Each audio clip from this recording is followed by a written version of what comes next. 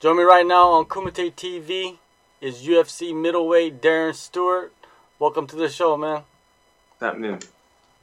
Now, the first thing I want to get into with you is your background in dancing.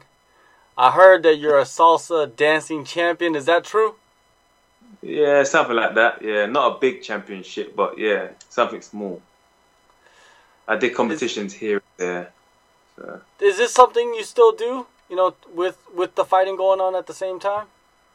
Competing? No way, no time for that. I hardly even go out. I mean, the time I would dance is my missus' family events, you know, the same time I would dance. And if I need a break after the fight, I might go out to celebrate. I'll go and dance that way. But to compete, no way, that's long. Too tired. You know, they said that Lomachenko, you know, he danced for a long time to kind of get his footwork right for boxing. Have you had some advantages, you know, from dancing for so many years into your MMA career? No, not really. Everyone thought I had. I've always been dancing since young. I was dancing, street dancing, before I even started fighting. So salsa was something just new to me. I like to try new things.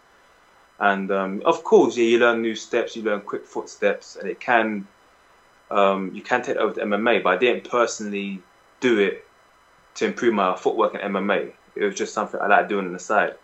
I mainly done it for cardio, to be fair, you know, speed, working your footwork and coordination and, you know, trying to lead the girl as well at the same time. It's a lot of work. So I did that personally for MMA, like cardio-wise. But I didn't say, yeah, let's start salsa for help MMA. No way. I had footwork before MMA anyway. I did taekwondo. So I had a little footwork before then anyway. So. Well, let's jump into your career. You know, your last fight at Tough 28 finale. After 3 rounds, the judges gave your opponent the split decision. Take me through that fight and your thoughts on the judges' decision. At the end of the day, the judges have got a job to do, you know? Like, they've got a scoring system to follow. So, if I lost by the scoring system, then I lost by the scoring system. But if you're talking about a fight, like a full-blown fight, like you would see on the street, I won that. You know what I mean? I come to fight, you know what I mean? He didn't come to fight. But he played the game, so fair play to him. So some people said that I won it still, you know, because they're looking at it from a fighter's perspective. But if you're looking at it from a judging perspective, maybe he did win that. I think at 1 point. I think at 1 point he beat me by. So I can't really blame the judge. And I didn't know this. I didn't know this until after this fight. I've been fighting for so long in UFC. I didn't know that UFC don't have their own judges. It's the commission from the countries that judge. I didn't know that. So I'm not making excuses, but he's from that area. Do you know what I mean? And you got then them judges here. They're from the commission from Vegas, whatever. You know what I mean? They're gonna like their own people. Do you know what I'm saying? Like, I'm not making excuses, but I didn't know. I thought UFC had their own judges, but I'm getting told no. Each state you go to have their own commission, have their own judges. So I didn't know that. So a lot of things go into it, but fair play to him, innit? He played the game, you know. I come to fight. I thought it was going to be a stand-up war because he's a boxer, and he didn't want to stand up. He just kept trying to take me down and hold me. So yeah, I can't blame. Like I said, I can't blame the judges. I'm more a bit peed off at the referee, to be fair.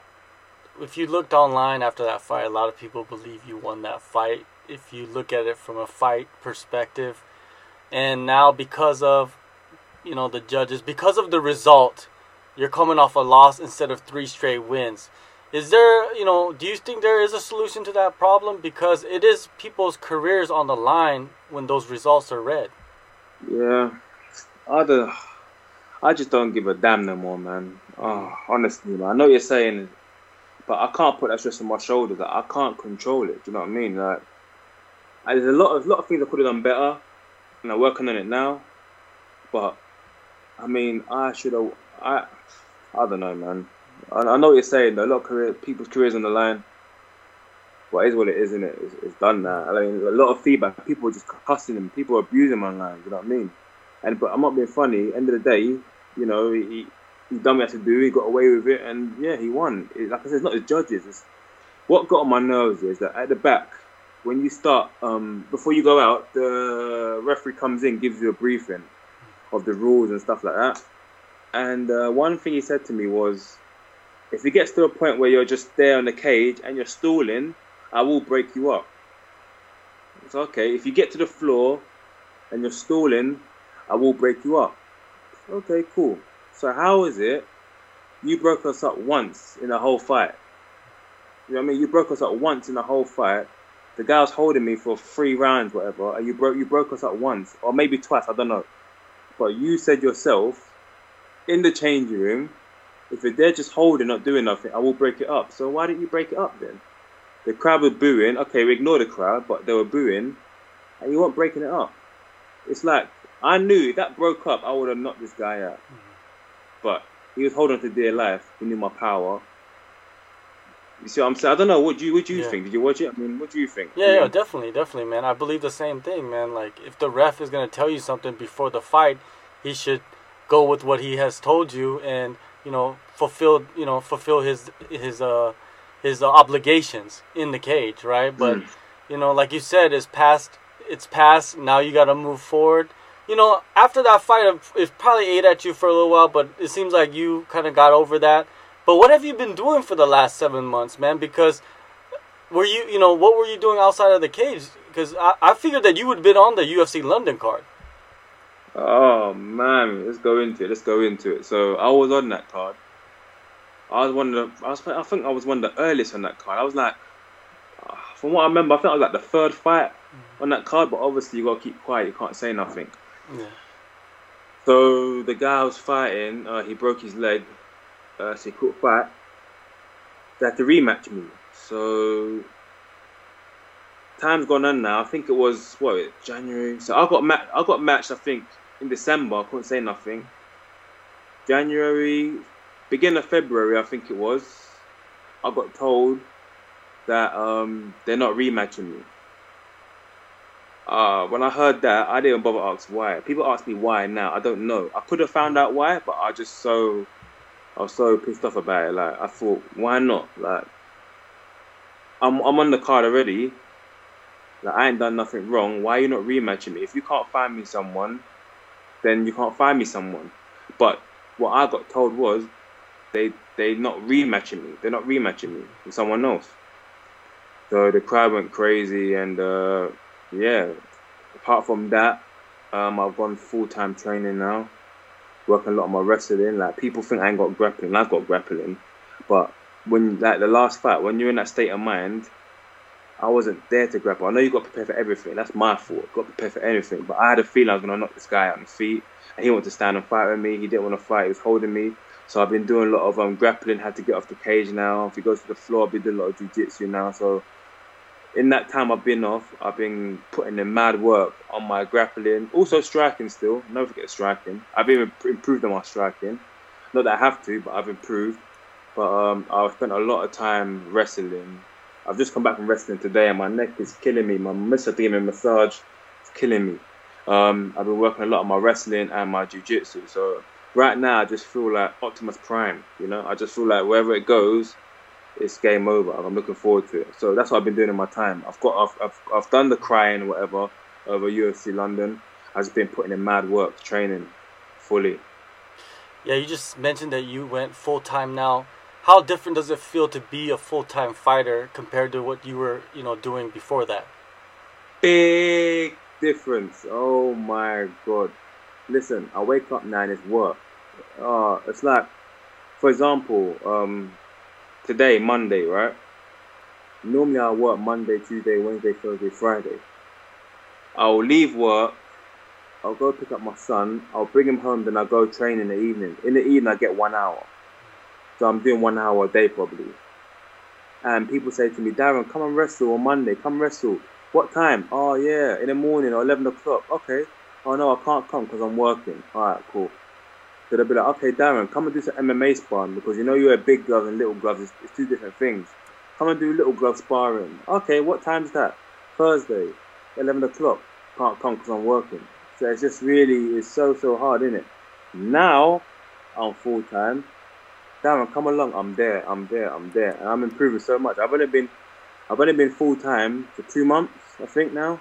And the guys that I train with have been full-time forever. And I'm really putting them through their paces. I'm already causing trouble. And I've only been full time for 2 months. So imagine if I was always full time in my UFC career, you know? No excuses, like everything happens for a reason, do you know what I mean? But I know for a fact that the people I fight in UFC, they train full time. I know for a fact that because I like to make friends, and after I fight, I make friends with my opponent. And I see they're training full time. But I was always going work, do you know what I mean? So I missed out loads of things now. Now I can fit in my wrestling, my jiu-jitsu. And it's made a big difference to my game, and I'm just excited to see this next one. You know what I mean? Like, regardless of what the result is, I just feel so good right now. Do you know what I mean? And I feel like it's going to be a good one, the next one. Well, speaking of your next one, man, you're going to the big one, UFC 238, June 8th in Chicago. It's your 5th time fighting over in North America. Do you like traveling over there to fight? Yeah, I don't mind traveling. I mean, I can say I've been there. It just upset me that when there's a chance to fight in my hometown, you don't give it to me. I don't mind traveling, do you know what I'm saying? But, you know, let me fight in my hometown. I mean, yeah, okay, I done Liverpool, thank you. But it don't come often in my country. So when it's here, let me have it. And it's not really me. It's like, it's the fans. They're asking for it. Do you know what I mean? They're saying put down on the card. It's not really me, but it's what it is, man. I mean, they say everything happens for a reason. Everything happens for a reason. So UFC London was a fight night, but now I'm on a numbered card. So they're saying maybe they're keeping me for a number card. The way I fight, they like me. The fans like me. Save me for that. So I can't really complain. Do you know what I mean? End of the day, I can say I've been to these places. You know, so it'll be good. Yeah, man. And you got a good opponent too, Bevon Lewis. Even though he's coming off a KO loss in his UFC debut, he brings the fight. What are your thoughts on him? He don't bring no fight, man. I don't think he brings a fight. I don't think he's all right, man. He's all right. I don't think he brings no fight. I bring the fight, innit? Everyone I fought knows when I bring the fight. Everyone knows I bring the fight. Do you know what I mean? Like, he's good. He's good. But to me, Uriah was holding back. Do you know what I mean? Uriah didn't push, and he said it as well. He had some family issues, so he's holding back. So I remember I watched that fight as well. I stayed up for that card.